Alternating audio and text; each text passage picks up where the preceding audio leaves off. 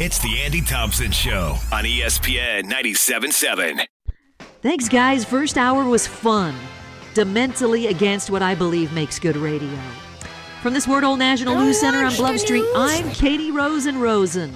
After a brief courtship, Doc Rivers has reached an agreement in principle to become the next coach of the Milwaukee Bucks, sources told ESPN.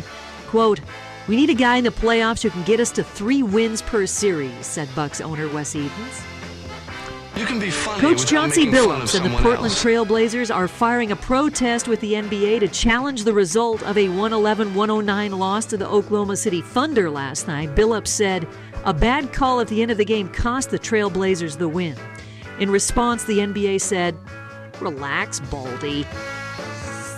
Mel Kiper has released his first official NFL mock draft for the 2024 NFL Draft. Kiper likes Caleb Williams to be selected first, despite the fact that the surface area of Williams' hands is 7.3% less than any quarterback taken in the last 10 years. Plus, he's also a little whiny bitch. Today's Sport Hole National News is brought to you by Lawrence's mom. From the Sport Hole News Center on Bluff Street, I'm Katie Rosen, ESPN 97.7.